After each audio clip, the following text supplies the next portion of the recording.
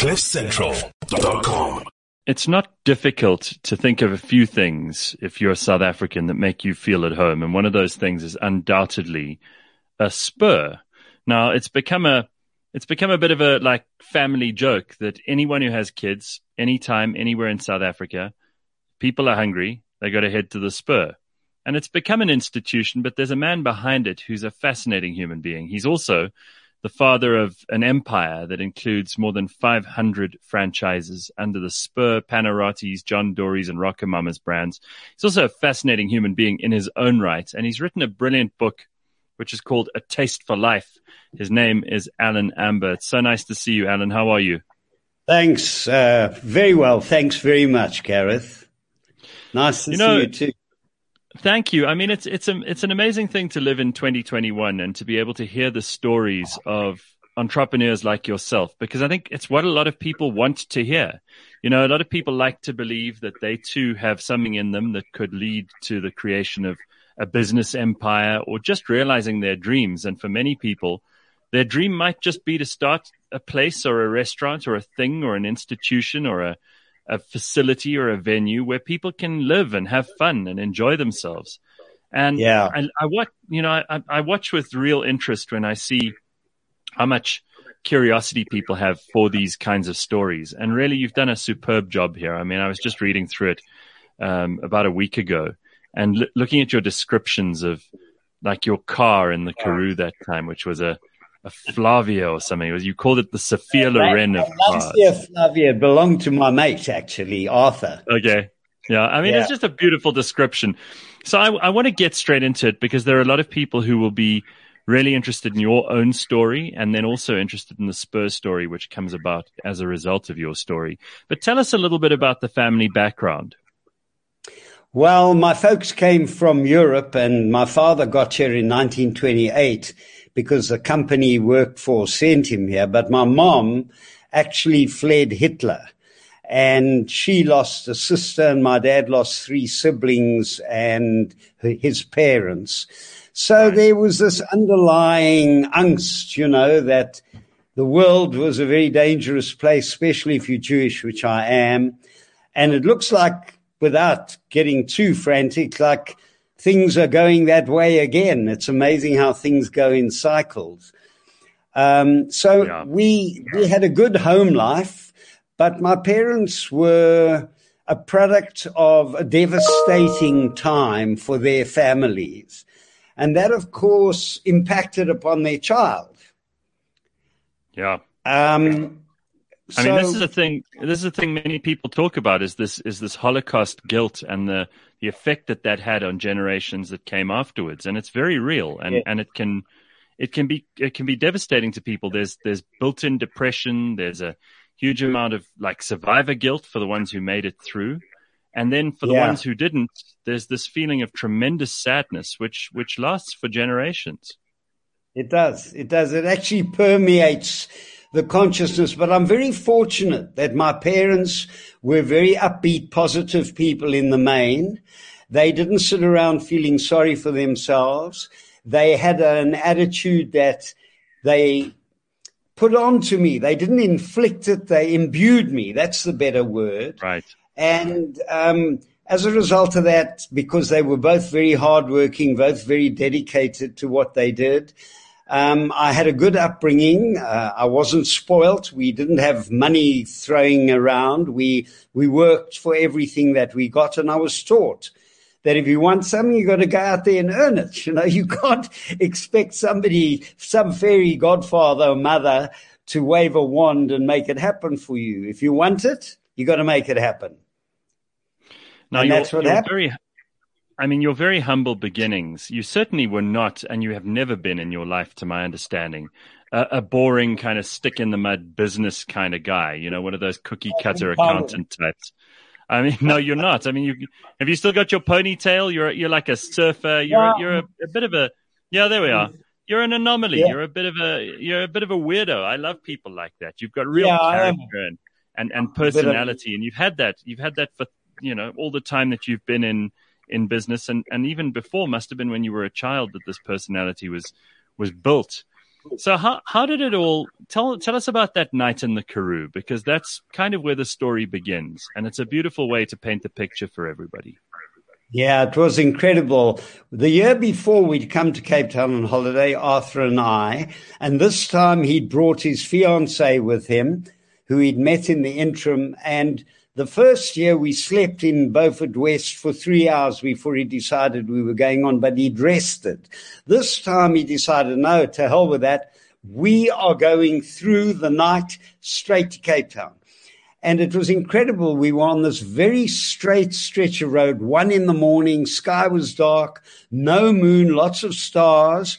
I was in the back seat of a 2-door, big Italian galleon, I think is how I described it. And we were pelting down the road. And it's incredible how I instantly realized that Arthur had fallen asleep, but I didn't believe it because the car was solid. It was going. It wasn't veering off the road. He hadn't slumped forward. But after about, 20 seconds, it appeared we were heading for a rock face because the road the straight road got a turn to the left and the road had been cut into a kopje. And we were heading for this rock face. So I said, Arthur, are you awake? And he woke up with a start and he turned the wheel and we missed the rock face, but we went across the road over the other side and we tumbled nose over tail 3 or 4 times down a steep shale slope until we came to rest with the nose facing in the direction we'd come from. I don't know how that happened. Arthur wasn't in the car. His door was open. His fiancée, Mina, was saying, oh, my goodness, only she didn't use the word goodness. I got out. I saw Arthur lying there. He was out. He was unconscious. I pulled Mina out because I smelled petrol and took her to the side. And then I said to her, I'm going up because there was a car behind us. This was 1:15 in the morning, and I was going to try and stop them. I tried to stop them after quite a long climb, and they drove right past me. If I hadn't got out the way, they would have run me over. But fortunately, the guy who was on duty at the station that night and was asleep heard the noise, heard the commotion. We were about 5 k's away, and he came out in his truck, and I could hear the gears grinding up the hill because we were going down into the valley where Lanesburg's situated. And eventually he saw me and he took Arthur into town and they got an ambulance and we all went through to Cape Town. So that's how the book starts. And it's a fantastic, quite exciting story, actually, and quite a sobering event, to put it bluntly. Yeah, that's a hell of a start. Now, when something like that happens in most people's lives, they tend to have this kind of epiphany afterwards. They're like, I've been wasting my life. Life is so precious. Life is so short. I want to do something with my life. I mean, did you have any of that immediately, or did it take you a while to decide, no, this is, you've got more direction now? Well, no, I didn't actually. But what did happen was he had a little truck with a front seat. So Mina and Arthur got laid on the front seat, Mina sitting in the corner with his head on her lap, and they went into town and the guy came back and fetched me. I had this misguided feeling that I had to look after our possessions. So and I also needed some time to myself because I was shocked. I sat on this whitewashed rock and I waited, and all of a sudden in the bowels of the car, a tape recorder clicked on and the Beatles started singing, Michel, ma belle, sont des mondes qui vont très bien ensemble. And of course I burst into tears thinking of my parents and my girlfriend who was waiting for me in Cape Town. And so I didn't have that sort of epiphany, but there was a reaction to the shock of that terrible crash. And as the car went over the edge, Gareth, I thought, this is it. I'm going to die. And I was incredibly calm. It was very weird. Yeah. That's a strange thing. I mean, I've been in a car accident too, and you smell and taste and hear and see everything in extraordinary detail, but you kind of think, oh, well, if this is it, then I suppose that's it. You are calm. You're not screaming. They always show. Nothing you can do about it. No, there's nothing. So Yeah. I want to fast forward a little bit because I mean, it's not as if your life in Cape Town was straight from, school into successful business either. I mean, you had some real adventures in your life and continue to have, obviously. Yeah. And the question is, sorry. No, no, no. Tell us about some of these adventures you got up to long before you became the guy behind Spur and you opened up that first restaurant in Cape Town. Well, I didn't know what I was going to do when I left school. I had no clue. And my dad was selling carpets and upholstery materials, and smoking pipes. Pipes were very Right. popular in those days. This is the 50s, 40s. And we were now in the mid-late 50s, like 58 when I finished school. Didn't know what I was going to do. And the one sales manager who came out often from the carpet company invited me to England to train in the business, bearing in mind that he probably thought that this youngster who he thought might be hardworking and bright, that he would end up running the business and working with them in the future. So I went to England on the second voyage on Easter Monday of the Pendennis Castle from Cape Town to London, to Southampton on the train to London. And I got on a motorbike in June of that year. I went in April and rode around Europe and had a couple of adventures going to various youth hostels and just being on my own and driving around Europe, which was an incredible treat. But Alan, I mean, these are things that to most of us who are much younger, we can't even imagine, getting on a ship and sailing for weeks, if not months, to get to England. 10 days. And then have, it's a long time. I mean, that's not what we're used to now. I mean, these days you hop on a flight and you could be there in like 12 hours. Correct. The fact that you could then hop on a bike and ride through Europe it just sounds like a bygone era in some ways. It must have been very exciting. Unfortunately, I can vouch for that. And it was probably the most exciting formative time of your life. I mean, you meet different people, you see different things. Are there any of your memories of that time that you think you carried into your business career? Well, I think one of the great things my parents gave me was this work ethic, as I keep saying. And the company in England also, they were very kind to me. They got me attached to one of their reps who used to ride around England selling their products in the south and the center of England. And he was a very proud Englishman, a dapper chap who had a Morris shooting brake, with the wood on the outside and a big boot to carry the samples. And he'd go out of my way. He was very proud of England. And he'd go out of his way to show me England. He took me to places in Devon called Watersmeet, where two rivers met, Cheddar Gorge. He took me to York Minster, the big cathedral, and all over England. He was so proud. And I was influenced. My dad, in any case, was an Anglophile coming from the Second World War and Churchill having defeated Hitler. And generally, I was spoilt, but I worked for my keep, as it were. So that was a great adventure, learning from those guys. And the sales manager who invited me over, who was a great mate of my dad's, they used to enjoy a whiskey together. And he came out to South Africa quite often because that increased sales. The mere fact that he was there, people were willing to meet with him and go out for lunches, etc. And when I got to England, I was a talking point. I was this young 18-year-old from South Africa who was coming to train, so they took me with them for lunch. And I remember the first lunchtime I was in London, I had a gin and tonic, which I'd never had before, and at lunchtime, there I was, a little bit the worse for wear, I mean, you talk about how you narrowly missed another accident in France, it must have been. And there are all kinds of things that happened to you along the way, which, I mean, these are the lessons of youth and the time where you're meant to have fun. Was there ever any pressure on yourself from your parents or from the family to kind of get on with it and get a proper job? And, I mean, you were earning your keep, as you rightly explained, but to actually decide on a career, because, parents in those days thought if you didn't get on with it and choose a career, you were a layabout and you're wasting money and time. And what are you doing? Get yourself together. Now, my parents knew I worked hard because from the age of 15, I already worked in a delicatessen on weekends. And then I put myself through university because my dad moaned at me I wasn't working hard enough. So I said, okay, Dad, I've got this job in a steakhouse. I'll pay you back. And that's what I did. I paid him back for all of my first year fees. And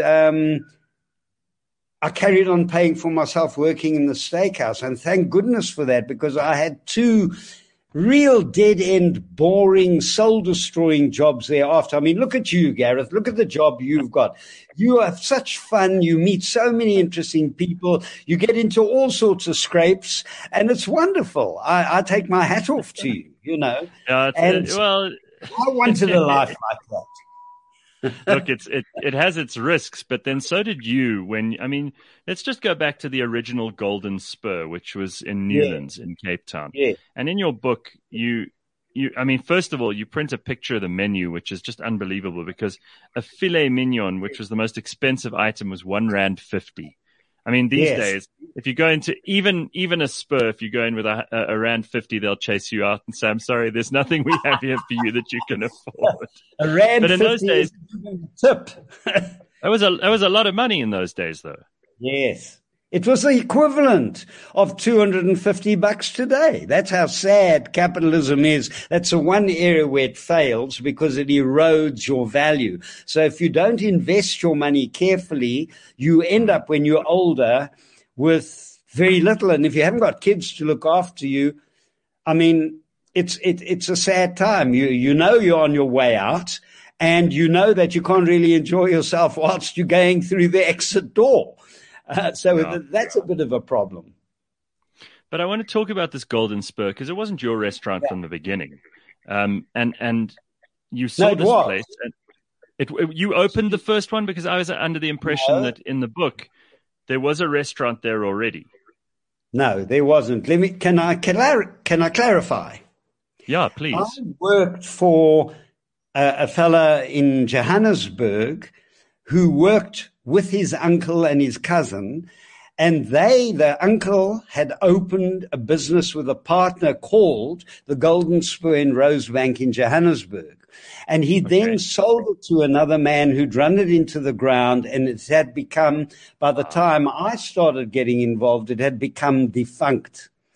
And so one day when I was in Cape Town riding around looking for premises, I saw a place called a Black Steer, which was their second one in Johannesburg. He cribbed the name because they hadn't registered the name. So I thought, well, if I ever open in Cape Town, I can't use the name Steer. It was Black Steer. I have to use Golden Spur. And that name was actually owned by a company that may or may not exist. They sold coffee house and Five Roses tea, called Glenton and Mitchell. And they wrote me a lawyer's letter saying, you're using our name, but we'll sell it to you for R100, which was big money in those days. And I bought the name and I owned the name. So I couldn't use the name Steer, and I had to use the name Spur, which was a good thing in the final analysis, because these guys couldn't really franchise. They had a few steakhouses in Joburg, a couple were franchised. But when they went to Cape Town or to Brakpan or to somewhere else, they didn't understand the concept of franchising, even though they were trying to franchise. And they let me down. 9 people were meant to come and help me open my business, and not one arrived, even though we begged them and phoned them and cajoled them, and we'd signed a contract. And eventually we parted company.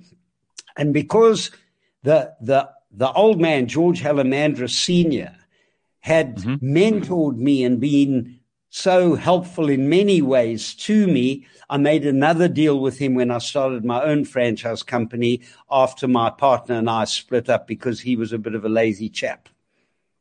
And so, this is the late 60s, right? This is the late 60s, early 70s now. Now, yes. what was the market like at that time, and what was South Africa like? Because you had to be brave to do anything like open a restaurant. But to open a restaurant in Cape Town and to know what's going on in that market, you have to be pretty sharp, and your margins are thin. They always have been in restauranting, right? In hospitality of any kind, you've got very, very thin margins, and people aren't going to pay more than X for something, and they're not going to pay less than this because then they're worried the quality's poor. So you really have to know your business. Well, Gareth, tell you the truth, I battled for 4 years before I could open my business. How I stuck to it and was so stubborn as to keep going, goodness knows, but I'm so grateful that I was. That's number one.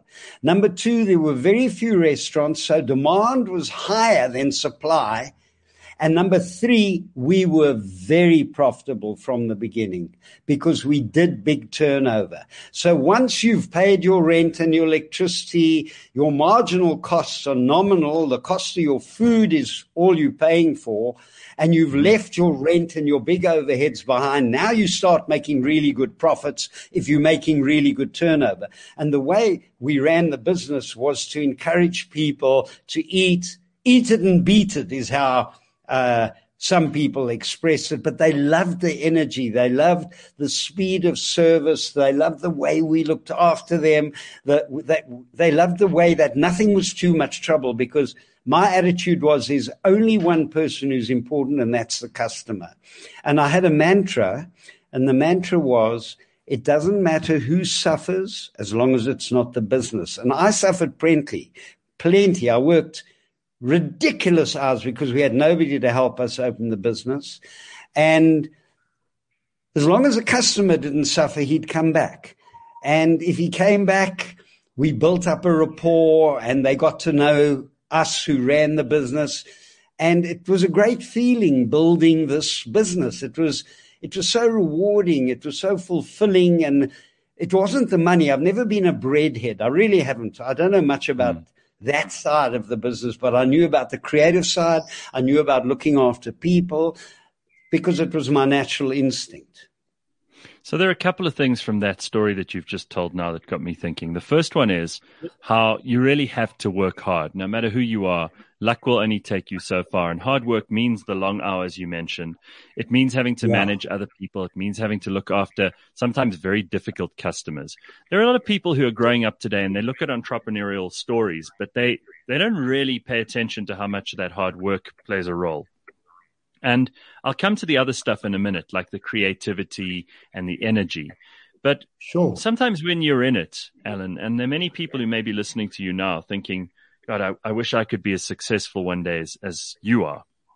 When you're in it, though, you don't realize that you're building a success. You're just kind of at the grindstone, right? You're not necessarily thinking about 10 years' time or franchisees or any of the stuff you dealt with much later on. You're just trying to get the day done and do as good a job as you can. Yes, you got it in a nutshell there, Gareth. You understand fully. And the fact that I started franchising only came about because a mate of mine who I was at school with walked in one Saturday night in December, and I went up to him and welcomed him. How are you, Raymond? He said, fine. I said, you down on holiday? He said, no, coming to live here. Oh, I said, and he was an accountant.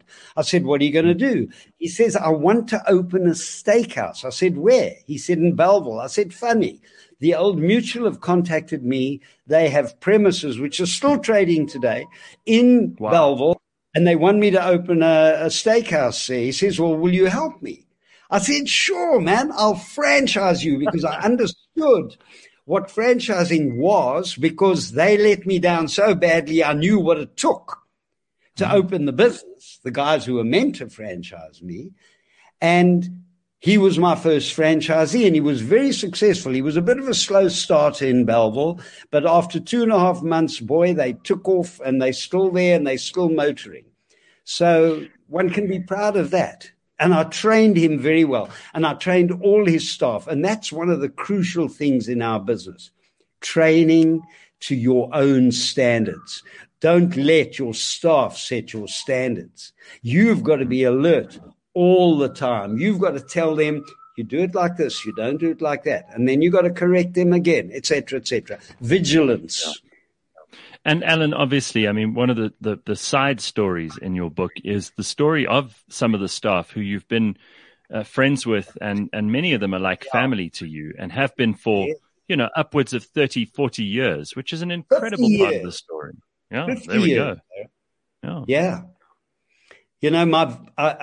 I'm glad you raised that, because where I was blessed, and at the time didn't quite realize it, but it soon hit me, was that the first staff that I hired, and maybe fired a few because they were not suitable for whatever reason, I was blessed to have people who loved working hard, who were talented. I had a griller who's unfortunately no longer on the planet, in his spirit is, by the name of Shadrach Yezer, who was such a wonderful guy and so talented. And he loved the challenge of handling 7 waiters, each of them with 4 or 5 orders simultaneously on the grill, not all of them coming off at the same time, because some guys were into dessert, some guys were into hors d'oeuvres, but guys like him. And I had women who I trained to make our special sauces and juices, which a friend of my mom set up with my first wife. And really these people were loyal, and they were competent, and they were reliable, and without them, I would have died. I would have drowned. Well, you mentioned the training, and you kept your staff happy. I mean, you also looked after them as much as you trained them and expected the best from them. I would say one word that comes to mind, even today when I order from Spur, which I'll have I still do, is consistency. Yeah. No, consistency. You have managed, and I think it's just sheer force of will on your part, managed to get a consistent product. I mean, it doesn't matter. You know what a Spur steak tastes like. It's just, and I know when I think about it, I get hungry. There's something about that must have started with you back in like 67. Yeah. Well, to be honest, the people I worked for when I put myself through university, who were meant to franchise me, taught me a lot of that. But they didn't go out of their way to teach me. I was allowed to work there, and I picked up on it, but they did teach me. So I got quite a few of the fundamentals from them, but you use the phrase force of will.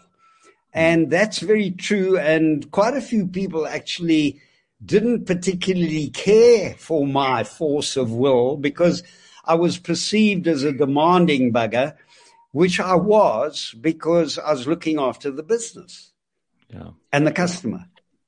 I think Spur sometimes gets a bit of a bad rap from people who think that they're culinary experts. They imagine that somehow the French cuisine that they're cooking up for their husband, which no one else will taste or judge them on, they somehow think that that's superior in some way to the family steakhouse model that you guys built. I mean, I disagree completely, and I know nothing about food, but I do know what good food tastes like. I mean, I can't cook anything. I can do a reasonable steak, but I can't do very much else. So what do you think it is that made Spur take off the way that it did? Aside from the things you've already mentioned, because those are all obviously valuable and true, the consistency, the training, making sure that you looked after the customers. But there's something about the brand, and that's where you bring in your creativity too. There's something about that made South Africans go, that's where we'll go for supper tonight. Well, I think there's the decor, which is nice to be surrounded by. But the most important thing, in my opinion, is the generosity.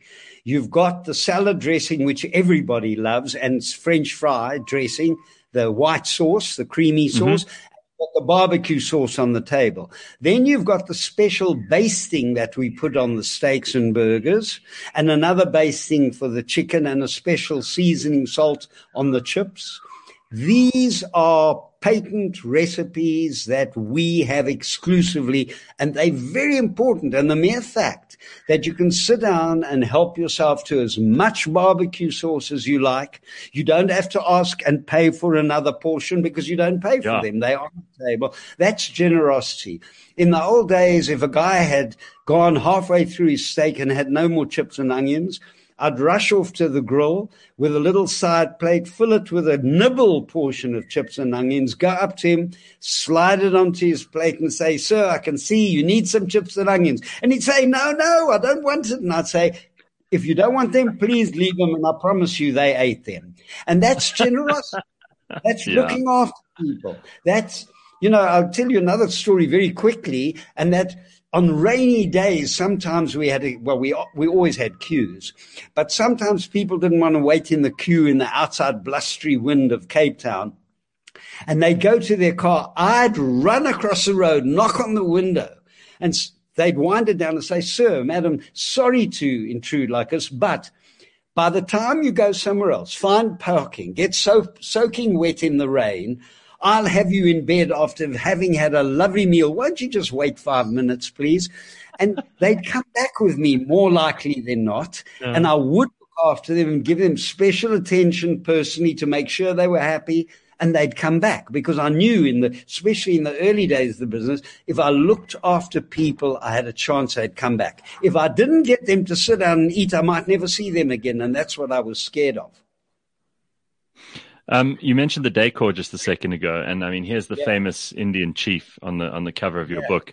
But I mean, that must have been a bit of an inspired choice. How did that come about? Because a lot of the stuff that we see now as branding is, it's ad agencies and it's kind of made up by a bunch of people who sit in a room and how did this come about? I somehow feel like there might be a bit more legend to it than anything else. Well, Gareth, to be fair, if any of the ad agencies I've worked with, or most of them anyway, are listening, I must say I worked with some fantastic people. So the first logo that Spur had was this wheel on a cowboy boot, that the cowboy digs into the flanks of the horse to make him go faster, and it's cruel.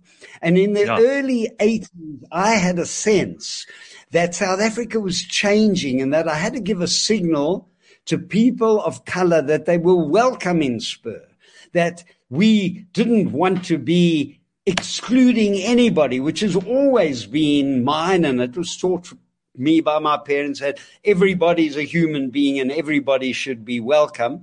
So I came up with the Red Indian. I had a mate of mine who used to do a different logo for all our stores, because all our stores, even though they Spur Steak Ranch, Golden had a little bag with nuggets, Seven had a big Seven, Apache had an Indian, and so on and so forth.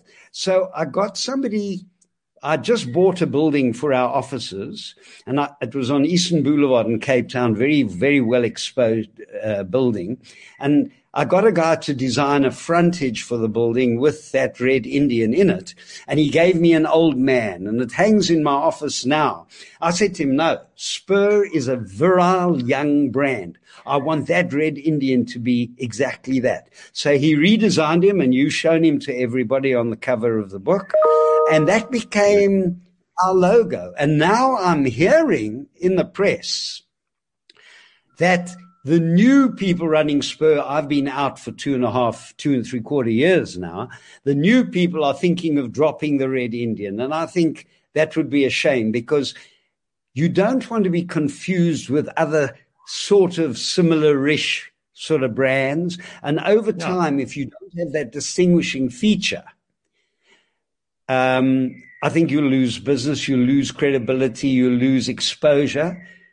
But they tell me, some people, no, the world's moved on. I don't agree, but who am I to say? Well, I mean, the Americans are renaming football teams and all kinds of things because it's now politically incorrect. But what's so funny is that for the average person, and it's always these, this tiny minority of very politically correct people who seem to have way too much say in things.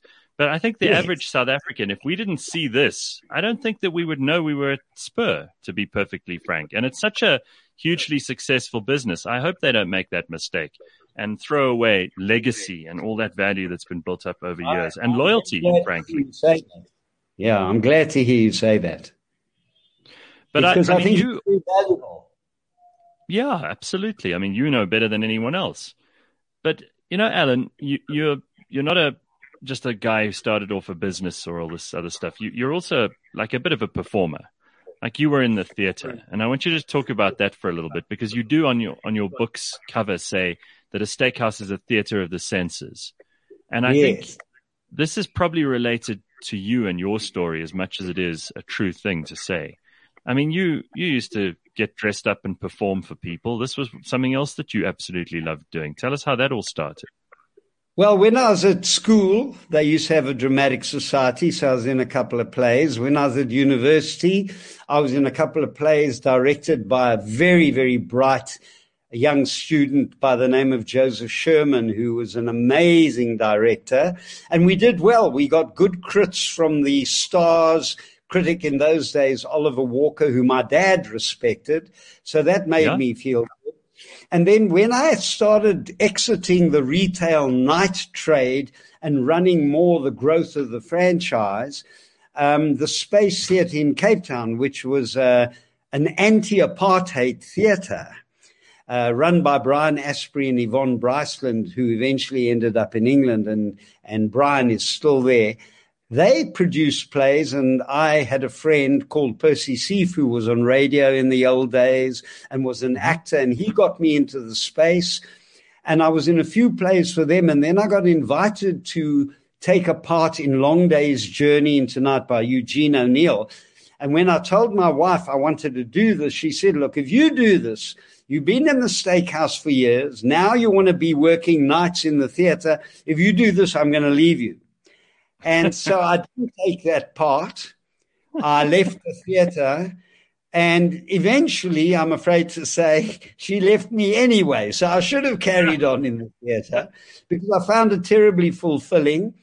But unfortunately, or fortunately, because we had a good marriage for a long time, and we had 2 children, and who I'm very proud of today. And I've got a third one as well, a youngster of 27, who I'm equally proud of. That's how life goes. So I did have the ability, the talent to act, provided I had a good director to show me the way, and most directors did. So there you go. I did have that part of life as well. You mentioned your children, and I mean, Spur was your eldest child, whether you like it or not. You even say so in the book, right? So how did your kids? I mean, they must have grown up kind of in the restaurant, right? So they must have figured out that this was where they had to be because Dad was working really hard, and if you weren't part of that family business, no. No, look, they used to come to the Spur for meals, but by the time they were big enough to be in the outside world and go out for a burger, I'd be the one who took them with their mom. And I was already now no longer working full days and nights, and I wasn't in retail anymore. I was now in growing the franchise, working more like 9 a.m. to 10 a.m. to 10 p.m. rather than 8 a.m. till 2 a.m., which is what retail demanded in the main. So they didn't grow up in the store like some restaurateurs' families do. Their mother kept them at home, school, home, and then on weekends they'd go to the Spur. Yes, absolutely. But I mean, they obviously, there are nice pictures in the book too of you and your family going to Mauritius to celebrate a family occasion. And obviously, there's something about this Spur giving back to you guys and giving back a bit of time. You've always been very keen on yoga. Tell me about what that means to you. You practice yoga every day, right?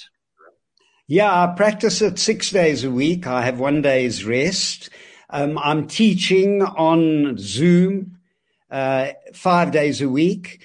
It's 22 classes a month for 300 Rand. All the money goes to Ladles of Love charity, feeding the poor in the Cape Flats, which is an organization built up by this amazing man, Danny de Liberto. I don't know if you've heard of him.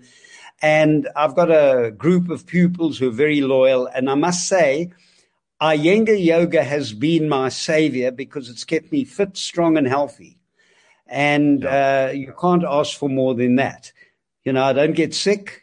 I am very fit. I walk the mountain, and I love yoga. It's very good for you, and it's very satisfying mentally and physically. And I've been doing it for 53 years. It's incredible. And having met you in person, I know how much vitality and energy you have. So, I mean, with all of this incredible stuff that you put in the book, and there's obviously a little bit of the controversy of kind of what happened at the Texaco Spur and that stuff that went on social media and how you guys had to deal with that. There's also stories about your parents and their lives, and so much color and information here about a really incredible life. But you're not finished yet. I mean, you're still a busy man. You have a lot going on at the moment. And it's not likely to stop, is it? You've got a huge amount of energy. Well, I have got a lot of energy, and I think that also comes from yoga. And as far as having the energy and my life's not over, that's most certainly, I hope, the truth, factual. And I just want to say, if I may, I hope you don't mind, that I'm looking to lecture to people. I'm looking for consultation work, because now that the book's written and the interviews are mostly done, I do have quite a lot of spare time, and I'm keen to get involved. If it's for non-profit organizations, to do some work for them, to give back. I'm already giving back by teaching yoga, and all the money going to a charity. And I've got lots of time to do more. So if there's anybody out there who's looking for a youngster like myself to help them grow or develop or improve or use some of my knowledge to help them, here I am. Give me a shout. It's not often that you get an offer like that from someone who's as accomplished as you are. So I'm sure that there will be many ways that people will be trying to contact you in the next few weeks. Alan, it's such a pleasure to talk to you. Well done on the book, and congratulations on your incredible success, the fact that you continue to inspire so many of us. And I hope that we'll see you again in our studio soon. Thanks, Gareth. Thank you so much for making the time to talk to me. And it's always a pleasure to talk to you. I always enjoy myself. And that's what you want from life. You want to do something that you enjoy. You don't want to do something that grinds you into the dust. So thank you. Right. Those are wise words. Thank you so much. Alan Ambor, everybody. CliffCentral.com